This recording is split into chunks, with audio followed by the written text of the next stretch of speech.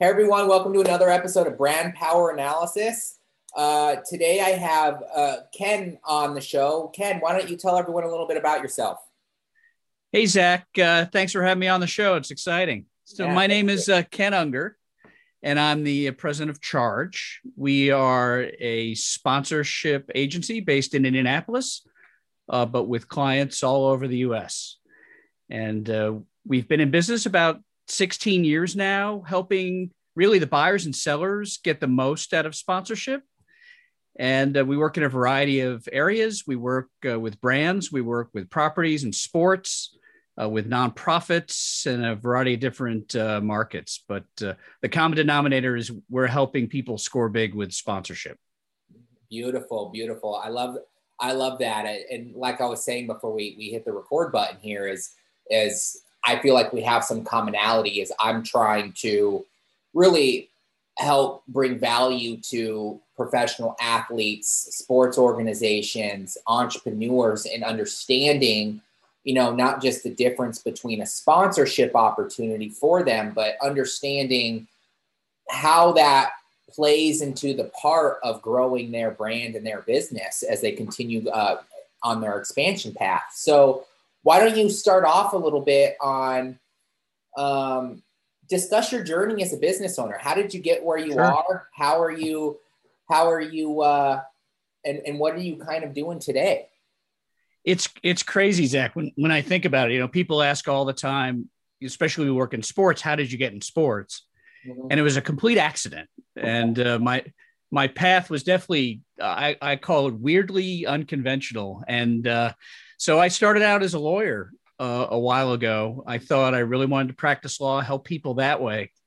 Didn't enjoy it as much as I thought, but I had the opportunity to join some colleagues that I know who worked for a governor in Indiana, where I lived at the time. And so I spent 4 years in government service, which was fantastic. And that would allow me to kind of scratch the itch of business. I was a lawyer, but I really had a passion for business and communications. After a short stint in government, I had the opportunity to join the staff of the Indianapolis Motor Speedway and the IndyCar series as the chief of staff, and then as the senior VP of business affairs, which really gave me exposure to all things sports. And what I found is I really had the passion for sports marketing, marketing first, but sports because I loved what sports stood for, right? And when you look at athletic competition and athletes preparing for competition, all the things that are so passionate about sports connect people, Yeah. whether it's preparation, come from behind win, the underdog beating the favorite. All those things about sports that people love connect people. And so I loved being a marketer in that environment. I've been doing that for 25 years. But about 16 years ago, I had the passion to set off on my own and start my own business. And so I started Charge back in 2006. And I've been loving what I do ever since. So that's really my journey. But it was kind of a crazy path from lawyer to government official to business person to sports marketer. Yeah, no. We work with a lot of sports marketers ourselves, and I feel like in today's environment, a sports marketer could have so many different meanings. So why don't you go and why don't you explain a little bit about kind of your processes and what you help and how you help companies kind of achieve what you said with the sponsorship deals? Yeah, great question. And so sports marketing is pretty broad. Mm-hmm. And once upon a time, our agency did a number of things within sports marketing that included branding and some design work and public relations and a variety of things. But our forte, well, really what we did best was sponsorship. So we've been really focused exclusively now on sponsorship. And what we do is we help people use that platform to build their business. Mm-hmm. So if they're the buyers of sponsorship, we find the right opportunity for them. If they're sellers of sponsorship, we ensure that they brand first and then they sell. Yeah. But the process, whether it's buyer or seller, you're looking for the same things to make this platform work for business. So it starts, step number one is identifying the audience.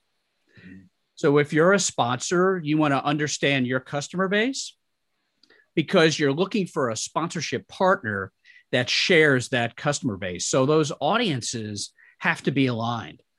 And often we see when people don't do sponsorship quite right, or it's not working well for them, it's because there's a mismatch between the sponsor's customer base and the audience of the property. So we always start with audience. And the second thing is to understand what both parties are trying to accomplish and how they can work together to get there. So we commonly see sponsorship being used for one or two purposes. First, it enhances the brand of the sponsor. So if they're looking for more brand awareness or greater consideration or to change or improve the opinion of their brand, they use sponsorship for a specific purpose. They can also use sponsorship to increase sales. So they might be trying to generate more leads. They might be trying to sell to a certain kind of market. So we see, for example, not only business to consumer sponsorship, but there's an entire category of business to business sponsorship, where really you are targeting the property's audience to actually sell product to them. So it's either enhancing your brand or selling more goods and services. Either way, both parties are trying to benefit from this relationship. But that's essentially the first two stages of the sponsorship process as we help people develop their sponsorships. Oh, no, that's beautiful. How do you feel social media has played in the role of sponsorships? Wow, it is a complete game changer. And so for the last 10 years, it's been a fascinating journey with social media and sponsorship. So first, it was a nice to have. And I always saw social media kind of just hanging out there at the edges of sponsorship. Yeah, we'll integrate Twitter, we'll integrate Facebook and those types of things, but it wasn't a core feature. Well, more and more, and this absolutely exploded during the recent COVID-19 pandemic, where social media has become pretty much the core of sponsorship relationships because it is flexible, because you could tell your story so well using social media that social media is now not a nice to have, it's a gotta have within the context of how you tell the sponsorship story. But it is one of the most versatile, cost-effective platforms within sponsorship that you could possibly think of. Yeah, no, I mean, I totally agree with you. How do you think that has kind of taken a role on other digital marketing aspects? I think that one thing I see with struggling business owners, especially at the very beginning, is they don't just really understand the difference between, like you said, brand awareness and lead generation. And I feel like there's so much opportunity out there for not just athletes, from businesses to use other platforms like their website and getting good brand consistency going and their messaging, that they focus so much on social media that they don't understand that it kind of works hand in hand with these other digital platforms. So how have you seen that take effect into other things like Google and websites and things of that nature? Yeah, Zach, I think you've nailed it. I mean, so our philosophy, not only in sponsorship, but in marketing as a whole, is marketing has to be integrated, right? Just like you have, five fingers and they all, work together to create a fist. You have multiple different platforms and channels of communication.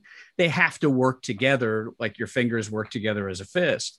So your social media is telling the story of your brand, but that might not be where people are finding you. They might be finding you through search, right? So they might be finding you through a Google search, which leads them to your website before they even see your social media. So all the channels of communication that you use for your particular business have to sing off the same song sheet. So it's your brand. It starts with your brand, right? Your core message of who you are and what you stand for. Then you're sending this message out to your potential customers via all these different channels that should work together really well in order to deliver that message. Because right now, people are consuming content the way they want to. Yeah. So you can't be a one-trick pony and put, all your resources in your website and ignore social media, or put all your resources into search and ignore social. So it's really interesting. The way you described it is exactly the way that we recommend to clients that they approach kind of their marketing message to build their business, right? It's all about building your business. Yeah. And nothing against traditional sports marketing agencies, but I've only seen a handful of them really take that opportunity and understand we're going into the digital age. A lot of them still focus on cold outreach and trying to just get sponsorships. And I've been really trying to push that message to them is, hey, like, these large brands like Nike, these large brands like Adidas, they have custom archetypes. They have a certain fan base that they're focused on, very similar to what you said with target audience. And they want to work with not just athletes, but businesses that have that same those same core values and that same audience focus, because that's where they're going to get most of their things. I work with quite a few retired athletes that ask me all the time, should I buy followers? Should I do this? And I'm like, there's no easy gimmick. There's no get quick rich schemes out there, And so with that said, tell me a little bit more about, you work with a few sports brands. So what makes someone that's really good at sports or someone that's very athletic, what do you think makes those companies more successful as business owners? Yeah, it's a great question. And I think what I see, because we've worked with hundreds of athletes. We've represented over 50 of them in terms of helping them develop their brands, not from a visualization perspective like you do, but sort of them helping them define who they are and what they stand for. Mm-hmm. And then having them work with great agencies like yours to express that in digital or in design. So in that process, what we've seen is there's two characteristics that I think make athletes like great business owners. And one is discipline, right? So you don't, especially those who are pro athletes, even collegiate athletes, but by the time you get to the pros, you discipline is such an ingrained part of who you are and what you stand for. That aspect makes them great business owners. And then the next thing is resilience, because it is hard owning a business. You know that, I know that anyone who owns a business knows there are setbacks like every hour. Every hour. I call it the business owner. I call it the business owner depression, because you'll have one day where you're really depressed, and then the next day you'll be better tomorrow, and then the next day you're up on your 2 feet, and it kind of goes back and forth, Right, exactly. So I think that the athletes in developed sense of resilience, bounce back resilience, mm-hmm. right? If you're a golfer and you hit a bad shot, or if you're a baseball player and you strike out, you got to get your head back in the game, right? Next up at plate, next time you get up to the tee box, you have to be ready to perform at your best. That resilience makes athletes or former athletes great business owners. So discipline, resilience, they got most of it down cold. Now I'm gonna reverse that. Like, what do you think are some of the struggles that some of these athletes face compared to someone who hasn't played a sport or been in the sports industry? Yeah, I think one of the things that I've seen is, so especially once you get to be a professional athlete, you've spent your life honing your craft, and your craft is, on the field of competition, right? So you're in top physical form, you've developed the skills to make you a great athlete, but all of a sudden when you become a professional, you're now expected to know everything about business. So if you don't have a family member who is skilled at business, or if you didn't study business in school, I think a lot of athletes are behind the eight ball because they're not ready for those things in business. And, ironically, it's something that where you and I work, there isn't a fundamental understanding of brand. Mm-hmm. And I think that really holds back athletes, because the recipe for success in business is first you brand and then you sell. Yeah.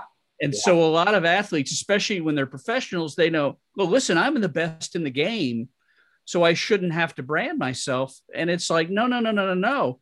That's just the entree, right? Yeah. The fact that you're the best in the game gets you, the leveraging point. That's what I usually have to tell athletes. Use that free marketing you're getting on the field, but let's leverage that to bring in, a more targeted fan base and to brand yourself.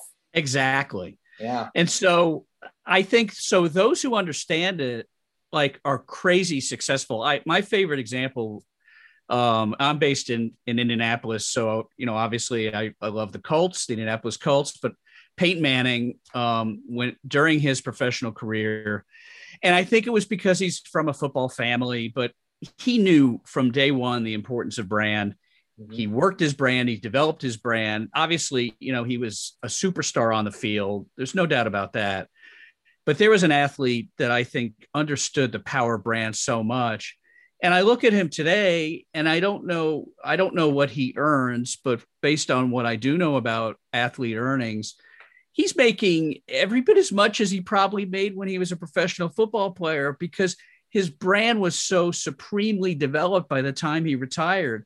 And he'll be enjoying that for the rest of his days because he knew the power of developing a brand position for himself. And it's authentic too. I mean, it is authentic to who he is and what he stands for. So I love Peyton Manning as an example of the power of branding within a professional athlete's career. Yeah, I'm in Arizona, but I'm a huge Atlanta Falcons fan, and so the person I like to always talk about isn't 100% necessarily my favorite person, but I still think he's nice. Is Tom Brady? Everyone knows him, but I try to tell athletes, hey, don't worry about a status, but think about more so on what he's doing, how he worked with Bill Belichick to have organizations in the stadium, how he did TB12. I mean, I still say today that the reason he moved to Tampa Bay was because their initials are TB, and it was the easiest way he could get his brand to move without, having to change the whole name. Because I tell athletes that all the time. I'm like, your name is fine, numbers and stuff. I say in color schemes, I'm like, don't 100% focus on your team. We could, but don't. But he did it such a good job. And the way he used Facebook to start, moved over to Instagram, and then he built a personal page and then moved it and then built a corporate brand on the side of that and had it separated and then built that within his website in his target market. That way, I actually have a video where I kind of critique his brand throughout the years. And so I'll show that. I'll showcase that as well on the podcast. Right. But it's crazy to me. I mean, there's so much opportunity out there, I think, for athletes, not just as that, but for influencers, and they are really the next influence, and teams don't even really take advantage of it as much as they could to kind of help build the team and the players as they keep going. So I totally 100% agree with you on that. We could probably talk about that all day. So back to kind of related to that, what are some things people can learn in regards to, and we don't have to be athlete specific here, we can be sports in general, but in building their brands from other business owners, what can they learn from other business owners like yourself? Yeah, I think it's important. So, I've said it here earlier that first you brand and then you sell. Mm-hmm. And I think that's an important lesson for all business owners. And so, for example, on our website, chargesponsorship.com, we have a sponsorship readiness assessment tool. It's completely free, but businesses can go on there and kind of answer the questions. It's a series of questions to determine whether you're sponsorship ready. And essentially being sponsorship ready is, do you have all your marketing ducks in a row? Yeah. It starts with your brand. It starts with your look and feel. And do you have a strategy? Are you implementing it? Because essentially, especially if you're selling sponsorship, what a sponsorship's looking for is a strong brand and marketing position. Mm-hmm. Because they're looking for a partner that's going to help them communicate their brand message, the sponsor's brand message. Yeah. So it's really important. So whether you're an athlete selling an endorsement or sponsorship, or you're a property, a nonprofit, a sports team, of a concert venue. If you're selling sponsorship, it all starts with being sponsorship ready. And being sponsorship ready means I have my brand ready to go, and I've got a great marketing plan and execution behind that. So I think that's a great lesson, because whether it's like general business. So in the course of kind of my marketing career, I've worked with construction companies and sports teams. And so whether it's in sports, out of sports, for profit, not for profit, I see the common mistake. We're going to sell. We're going to open the doors. We're going to sell, but we're going to neglect marketing because it's perceived to be like a soft side of business, or it's perceived to be something I'll get to once I get my product ready and I take it to market. Then I'll worry about marketing. Almost every single time I see failure because it isn't treated with the same importance as the other disciplines within business, like operations and finance and sales. So I think what the biggest lesson for business owners is first your brand, then you sell. Yeah.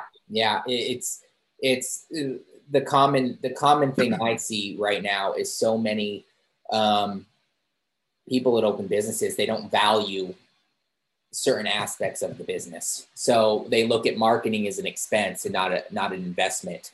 And they go about creating, and I'll go low because a lot of them kind of look at it this way. I'll just use a logo, for example. They look at a logo and they'll get some, cheap logo, not really look at their copy, not really look at their values, their color schemes and stuff like that. And it's all over the place. And I'm like, no one's really going to recognize you or remember you if your logo doesn't resonate with your target audience. It's not you, it's your target audience. And the fact that you're not putting that much effort into your brand is they're going to see that. People see that. Right. And branding's all about bringing people back, where the marketing is all about bringing the people in, And so I think if anyone could take anything away from our chat today, it would be, really get your ducks in a row. And when you have your marketing plan, when you have your business plan, make sure you have a good 10 to 20% of that income that's going towards marketing as you continue to grow your business. Right. Take branding as an important factor. I mean, nothing against sponsorships at all. But I see sometimes, like you said, you have that evaluation for good reason. I see a lot of clients that I have that will go, I'm going to go out and do a print ad, or I'm going to do this. I'm like, dude, we need to get your brand guidelines going. We need to create your messaging first. You're actually paying more up front for these small ads that aren't going to have as much effectiveness if we don't do this first. They just don't look at it that way. And I also say, the digital side, like you said, the social media and SEO and all the Google and all that stuff has become so trackable these days that they don't see the difference between the lead generation and the brand awareness side. And it's like, hey, you have to look at these as two separate factions. Billboards are great, but they also are very hard to track. Right. No, exactly. And I tell people, so like, for instance, my wife and I will drive to dinner tonight. We're going to pass 5 dry cleaners on the way. So if you own a dry cleaner, what's the difference? There are 5 on my way to this restaurant. I could stop at any one of them. What's the difference between them? Well, they dry clean the same way. I mean, the dry cleaning process has been the same for the last 30, 40 years. So the only thing that's going to really differentiate them to not only to attract customers, but like you said, Zach, bring them back, is marketing. Yeah. And so without that, they're just commodities, meaning that I could stop at any of these 5 dry cleaners because I don't care. They're all the same, right? Mm-hmm. No. And if I'm a commodity, then I'm going to stop at the dry cleaner that's cheapest. Yes. But marketing could also help you create a premium brand position where I'm going to spend maybe $3 or $4 a shirt because I think that dry cleaner through marketing will do a better job cleaning my shirt than its competitors. So like, even if you're a business like that, like it's all about what you said, Zach, it's about marketing, the digital or whatever they feel is needed to communicate that message and bring people in and keep them. Got to do it. It's not a nice to have. It's a got to have. Yeah, it's a got to have. And it is, like you said, we could rant about it all day, but it's one of those situations that it's product knowledge too. You know, it's one of those situations where it's the value that you bring. Some people would rather go to a dry cleaners that they know, hey, this, I know I'll pay the extra $3 or $4. And I think businesses like you and me are willing to spend more money towards certain things because we understand. I mean, I'll look at a website, for instance, and if I'm vetting, you know, someone that I'm going to work with on, you know, business development or other things, and even products that we go to, restaurants we go to, and I'll see their marketing. I'm a little biased because we do web development, but I'll see the bias of, oh, they didn't even care about their site, or their menu is still in a picture format. Like it should be, you know, they should write it all out. You know, they're a restaurant who want to find you locally, you know, and I see the bias, but I'm like, but they're not putting enough effort into their marketing. So if they're not putting enough effort into their marketing, to me, that shows that they're not putting enough effort into their business and doing things right for their clients. But right. And the only reason that you and I are ranting, Zach, is because we know, and we've seen it, that if businesses don't do this, they're under optimizing their entire business. Mm-hmm. And so they don't enjoy the success that they deserve to enjoy. Yeah. Because they've under optimized themselves by ignoring marketing. And that's why we're ranting, is because we've seen it. We've seen, you know, these businesses and athletes who are under optimized because of that. Yeah. Yeah. And it's sad sometimes. I mean, it's sad when I see it. And I mean, I'm at the point now where when I even have prospects come into the door, if they're still at the point where they don't see the value, that because they haven't gone through certain pain points that every business owner does, that I'm willing to say, hey, well, let me help you find one of the people that you're competing against me with. And let me see which one. I don't want you to fall in those same mistakes. Yeah, I want you to try to save money here and there because I know how it works. You know, I know the plethora of the buying process with some of this stuff. And so, you know, and that's why people like you and me try to bring as much value as we can by providing product knowledge, I think, because it's one of those situations where even the larger companies, they get to a point where their brand gets so inconsistent. Right. You know? So what are some of the things you can do let's talk about a little bit back to you and how you're helping these businesses. How are you helping them with the sponsorship opportunities? Yeah, no, I appreciate that. So we try to help, we help our clients however they want to be helped. So an example is we wrote Sponsorship Strategy, A Practical Approaches to Powerful Sponsorships, is a book that we published last summer because we wanted to share with businesses as many of the secrets of sponsorship as possible so they can create great sponsorships themselves. Mm-hmm. And so the next level up, if you want to know or you want to experience more than a book, we have webinars and we speak at conferences to help, again, share those best practices within sponsorship. So the buyers and sellers of sponsorship can engage in best practices to really make the most of it. Of course, we're available for one-on-one. It's the core of our consulting business, where we're working directly with people to help them identify opportunities that may have been overlooked. So if they're the buyers of sponsorship, we'll take a look at their business and we'll identify the best opportunities for them. We'll help them match their audience, their customer base with an audience. So very often we're asked by the buyers of sponsorship, you know, for instance, give us 5 examples of different kinds of sponsorships that could help us enhance our brand or sell more product. And we'll bring them examples of sponsorships that they can purchase that will help move their business forward. And on the sales side, people are saying, well, we don't know who are the right buyers, who are the people that we should approach, who would want to have a relationship with us. And so we're helping those organizations, first of all, create the best offering that they can have. What assets do they have besides their logo and their name? what assets can they put together that are valuable to the buyers of sponsorship. And then we'll identify what types of sponsors are best aligned with their business strategy, that they'll have the most success selling sponsorship to. That could be a variety of different areas. And the fun part of our business is that could be a very different process for sports teams than it is for nonprofits. Yeah. Yeah. So, but that's what we love to do. And we've even through that work, and speaking of nonprofits, identified an entirely new area of sponsorship that's become really prevalent as companies, as sponsors engage in more and more social responsibility. Mm-hmm. So you have companies that are really being more sustainable, hiring with diversity and inclusion, doing all those things that they need to do to be the types of companies that their customers are demanding.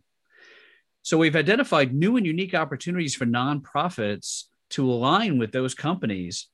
They share a cause. For example, if a company is dedicated to recycling its product, to align that company with a recycling nonprofit in a sponsorship way. That there's been cause marketing for a long time, but there really hasn't been what we call purpose-driven sponsorship, where the benefit of the sponsorship is mutual. That is, the for-profit sells more product, but the not-for-profit not only raises money for its cause and has more impact, but they promote their cause through the sponsorship.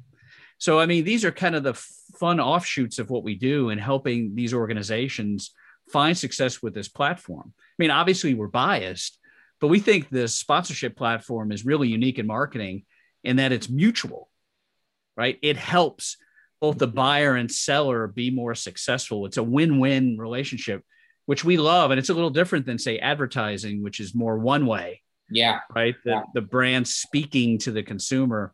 Sponsorship is two ways. And so that's a little insight into what we do and how we do it. I think it's really key there where you said, I think that's one of the things you brought up that I think really does probably separate you out of your competition is the fact that you relay. It sounds like very similar to what I said earlier, where it's you focus on finding the right matches. I've seen so many, advertisements and so many sponsorship things where I'll see something that totally does not relate to what the situation is. And a good example is we do something very similar at the beginning of our brand identity process where we focus on the brand archetypes of the individual athlete or the individual business. And we try to find sponsors that relay to that same brand archetype. And so you can mesh the two together and create a cohesive sponsorship opportunity. We don't do sponsorships, but we partner with people like you to help, create that message together so that we can, do it. And a lot of traditional sports marketing agencies just still don't do it. So I definitely think what you're providing is definitely a very high quality. And I think that a lot of people, if they could take anything away from this, is that find your target market, care about branding, care about finding unique sponsors, find your focused fan base and things of that nature. Yeah. I mean, I think you nailed it, Zach, because what people don't even realize is those different sponsorships that don't really align, they create what we call sponsorship dissonance, where they conflict with each other. And there's actually, negative blowback from consumers on that because they look at the sponsor and they go, what are they doing here? Like, this makes no sense. And they actually, so, the example I give, it's if, a family oriented brand at an EDM concert or, as opposed to, say, an energy drink, right? So when those opportunities don't mesh brand to brand, consumers look at it, they shake their head, and there's actually a negative reaction to it.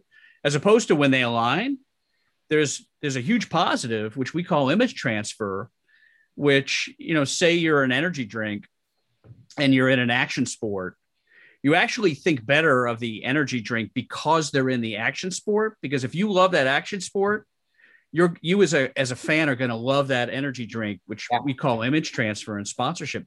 That doesn't work when there is an alignment.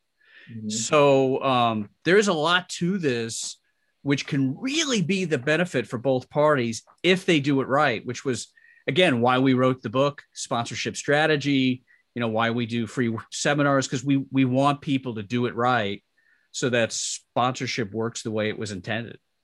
Yeah, definitely. When we finish up here, definitely send me over a link to that your book, and I'll put a link to it. I'll put a link to it into the podcast so that people can find it. I appreciate that. Yeah, definitely. Well, it was great to have you on. I really appreciate it. Why don't you again tell everyone where they can find you and some of the outlets? Yeah, so they can find us at chargesponsorship.com. That's our website, and we have a variety of free resources there. You could certainly, I'll send you the link. You can link over to the book. The book is available on Amazon and Apple Books. But also, we have free resources, and we actually created a free resources page for this show, Zach, so that all of your listeners, your audience, can benefit from sponsorship. It's at chargesponsorship.com/free stuff. All one word, free stuff. So just go over there. All you got to do is click the link, download. We've got templates. We've got resource directories, all the things that people might need to have more powerful sponsorships. Beautiful. Well, I think that sums it up. Again, I want to thank you for being on the Brand Power Analysis, and I hope everyone has a good day. Thank you, Zach.